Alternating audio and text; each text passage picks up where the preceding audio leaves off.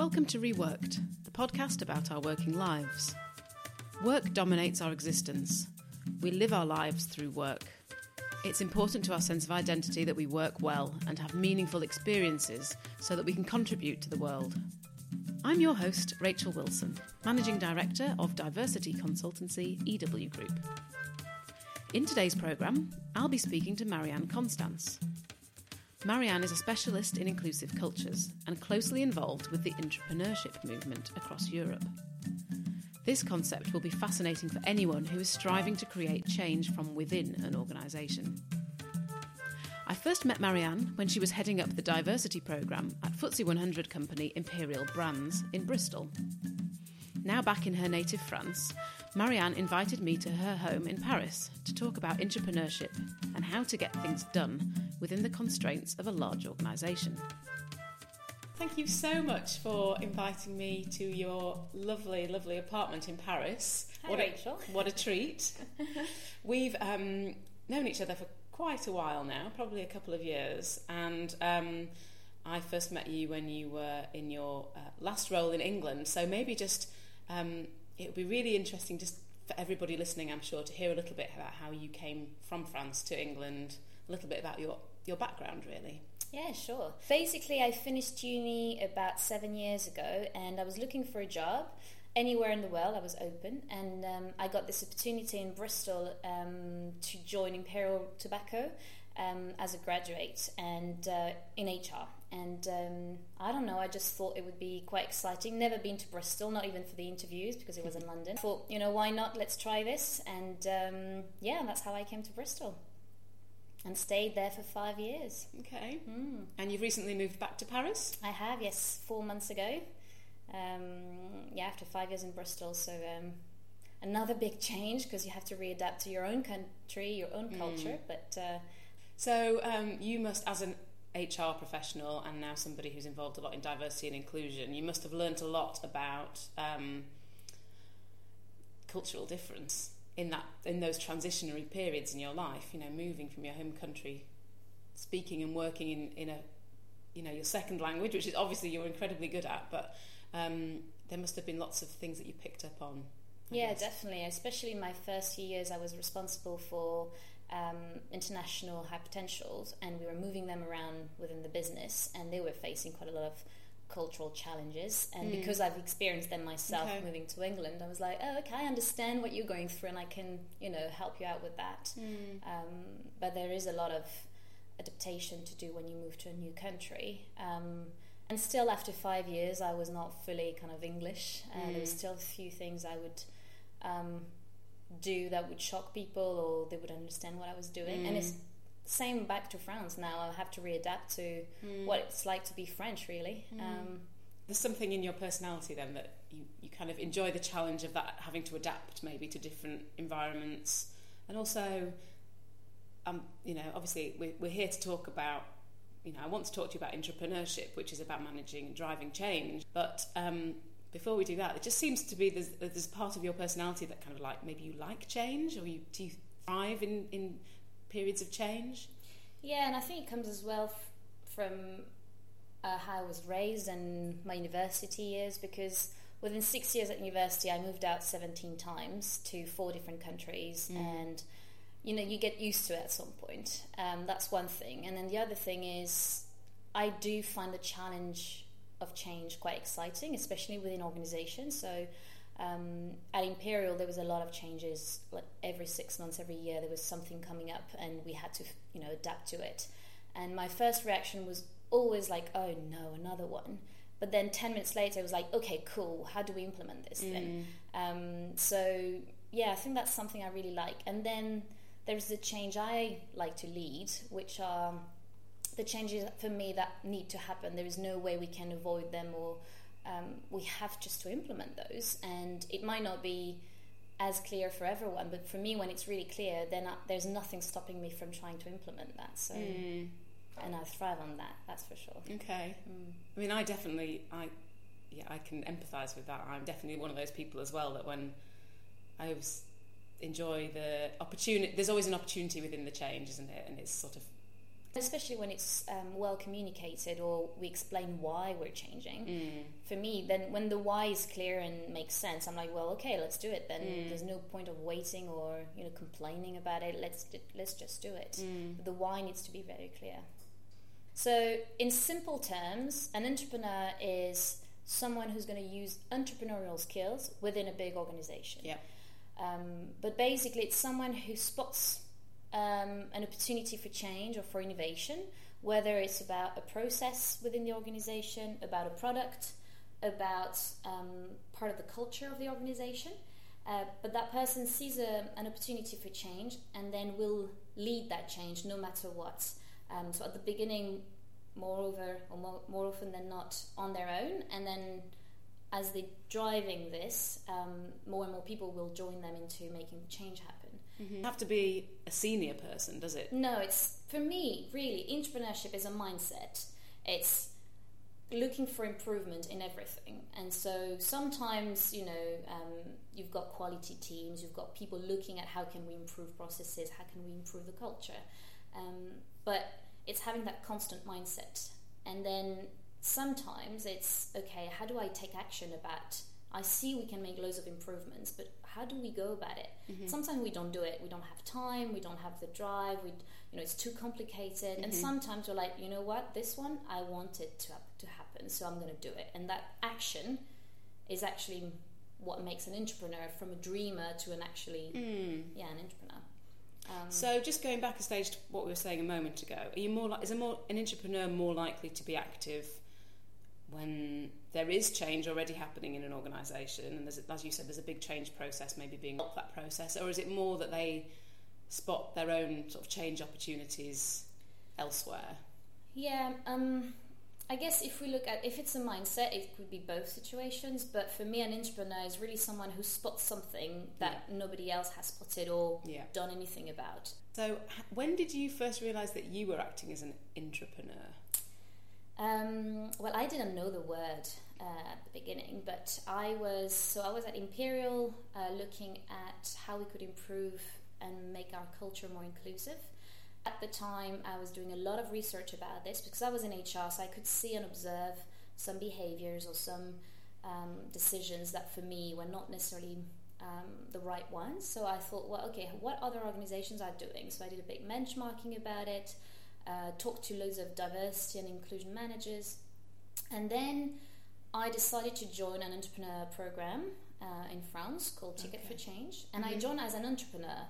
So thinking, well, you know what, I'm ready to leave Imperial and to set up my own business on diversity and inclusion. But within that program, they had a group of people who were actually following an entrepreneur program, and I was like, what is this word? And they were like, oh, it's people who are trying to drive a change within their organization. And I was like, well, that's what I'm trying to do. And for me, that was the first realization that I didn't need to leave my job to actually make the change happen. And actually, I would have more impact if I stayed in and made the change happen from within, because I could impact 35,000 people quite quickly compared to if I was setting up my own business on my own. That's so interesting, because there's so many people, well, everybody at some point in their careers has that moment where they feel frustrated in a job, and maybe that frustration, channeled, that energy turned into energy and channeled in an entrepreneurship sort of style can actually open doors for you that you didn't know. And I think I was ready to leave at that point. Then I saw this, as you said, this door that I can just push through and try. But you don't have to wait to be ready to leave to, get active on your idea. But then that depends on companies as well, whether they're open to change, open to be challenged, open to new ideas that might not be profitable at the beginning, etc. So depending on the environment and how people are. But for me, it was like, you know what, I'm going to try. If it doesn't work, it doesn't matter, because I was ready to leave. And actually completely rewinded my engagement for the company, because well, then that's the story. But it was, I was passionate about it. So. But you must have met some resistance along the way. Oh yeah. And I guess all entrepreneurs will. Yes. Well, I guess the good things of being an entrepreneur is that you have job security, because you haven't left your job. So you have a salary at the end of the month. Yeah. Everything they do or try to do, they're not the decision makers usually, so it may take a long time to get approved, a long time to get implemented. So you need to be perseverant, and you need to be patient. All this time that you were advancing the diversity and inclusion work at Imperial, were you talking to people in this intrapreneur network that you'd met? Yeah, definitely. They really helped me out. Okay. Two things really helped me out. One is that network of people experiencing the same things, because when you talk to entrepreneurs, they tell you, oh yes, I've made that decision yesterday and it's implemented today, and you're like, oh my god, I'm so far away from this. Yeah. Whereas entrepreneurs really get what are your challenges, and also we had kind of follow-up trainings or coaching as well with that program, which really helped focus on the real issues and to focus on really what can work within the organization. And then the other thing was I went to a conference called the Intrapreneurship Conference, and it's a conference that's done or organized almost every month or every couple of months, and which gathers entrepreneurs or companies that are interested in the concept of entrepreneurship, and also consultants helping to put in place entrepreneurship programs, all together in a city with loads of speakers and workshops, etc. And I went to, the first one was in Vienna, and then I went to Stockholm as well.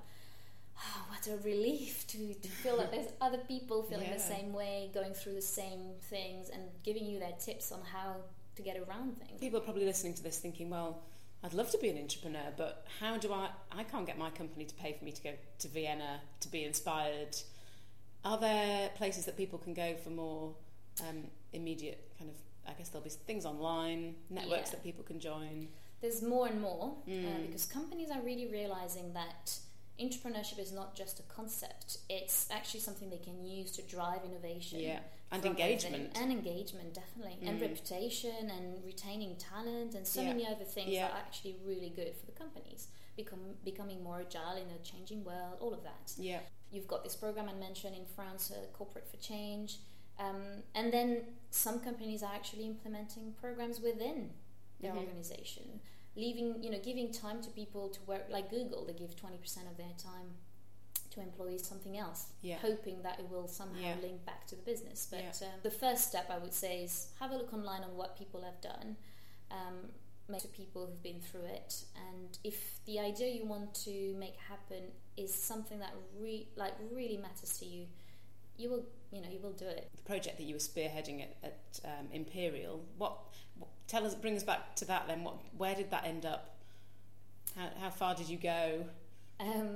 So how far did I go? So I worked on it for about 2 years. For a whole year, I was doing that on top of my job. Yeah.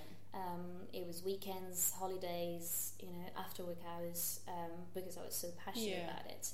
But it was a lot of research. It was a lot of understanding what was, the issues or the challenges within Imperial. So a whole year like that. And then I started to get traction from within, because I started to talk to people about it. So for another, a few months of kind of influencing the right people, trying to talk through them about the topic. And then I don't know, I think magic happened, and or people saw my passion, but I got the approval from the leadership team to have a look at it, but from an official position. Yeah. So I did that, a few months of proper analysis of what was going on, and then made a proposal to them in terms of what should we do as a stretch, 6 months to a year. And they agreed to it, which was amazing. And so we implemented that. I stopped my previous job, had a new boss, a new team, a new sponsor, everything was new. Wow. Yeah, that was quite exciting. It's coming from just an idea to actually a full-time position almost, so quite crazy. And then started to implement the first few actions, and after 6 months of that, I decided to actually go freelance as a diversity and inclusion consultant. So I left them, but today, 2 years later now, I read their annual report, and I could see that they made a commitment around diversity and inclusion, and everything on there, I know where it comes started, from. Yeah, exactly. So it's pretty proud of this, and pretty pleased they are continuing with it actually. And so even if you're you're operating within a large organisation, you did start to feel, it was a year, 18 months of research and getting buy-in, but then you did start to feel the change. Definitely. And I guess maybe as an intrapreneur, similarly to an entrepreneur, you got to a certain stage with your the passion project that you had, and then moved on to the next thing, or maybe looked for if you'd stayed within Imperial, you probably would have looked for the next opportunity to develop. Yeah, I think you're right. I think there's two things there. One is I got become a serial entrepreneur. Yeah, a little bit. But I got to the point where I achieved what I wanted to achieve, which is bringing the awareness, making sure it was part of the business strategy, and that we were doing something about it. The implementation was interesting as well, but it was not the same thing as leading the change. That's things one. And then second thing is, I guess I just wanted to help other organizations to achieve the same thing rather than stay. And I had been at Imperial for 4 years. I just wanted another change, I guess. But yeah. You're addicted to change. I am. That's scary. No, it's good. So you were in an HR role at that point. Entrepreneurs, I presume, can be based in any function within a company. Any function, yeah. Have you got any examples? Sorry, go on. Yeah, no, as long as you have an idea that would improve something within the organisation, you can be an entrepreneur, yeah. So it might be product development, customer experience. Yeah, marketing, innovation, it could be really anything. Have you got maybe one more to leave us with? Yes, and I actually got news from her a week ago, and it's good news as well, so I'll share her story. Veronique Zeneker, she works for Valrhona, which is a chocolate company. Mm-hmm. It's quite exciting. We'd all like to work for one of those. I know.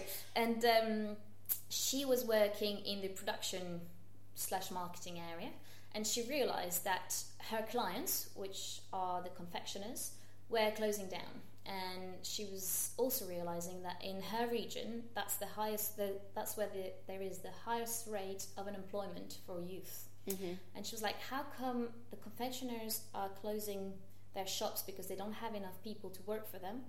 So she thought, well, we have a business issue here, because if the confectioners all close down, we can't sell our chocolate anymore. Mm-hmm. So she came up with the idea of creating a training for young people for them to become confectioners, but where her company, Valrhona, would be kind of at the heart of everything as well. Working with public sector as well, who are looking after those young people, etc. Mm-hmm. So bringing everyone together and creating that training. And at the beginning, she also faced a bit of resilience of, it's not our job, what should we do this, and she really explained the reason why the business should, look at this, and the reason I just explained, that if all the confectioners close down, it can be over for them. And so she created the first training, it was a cohort of like 5 people, tested it, and then improved it again and again and again, and so now I think she's on her 3rd training cohorts, and she just told me last week that she's going to actually work full-time on this. So she's still, all that time she was still doing her job on top of this, and now it's been recognised as a business opportunity that they really should focus on this, and it becomes her job. Fantastic. I know, it's exciting. That's amazing, and it's kind of like similar to in the UK, the kind of Jamie Oliver's 15 model, isn't it? It's that the social impact, social value side of business that actually I can see how intrapreneurship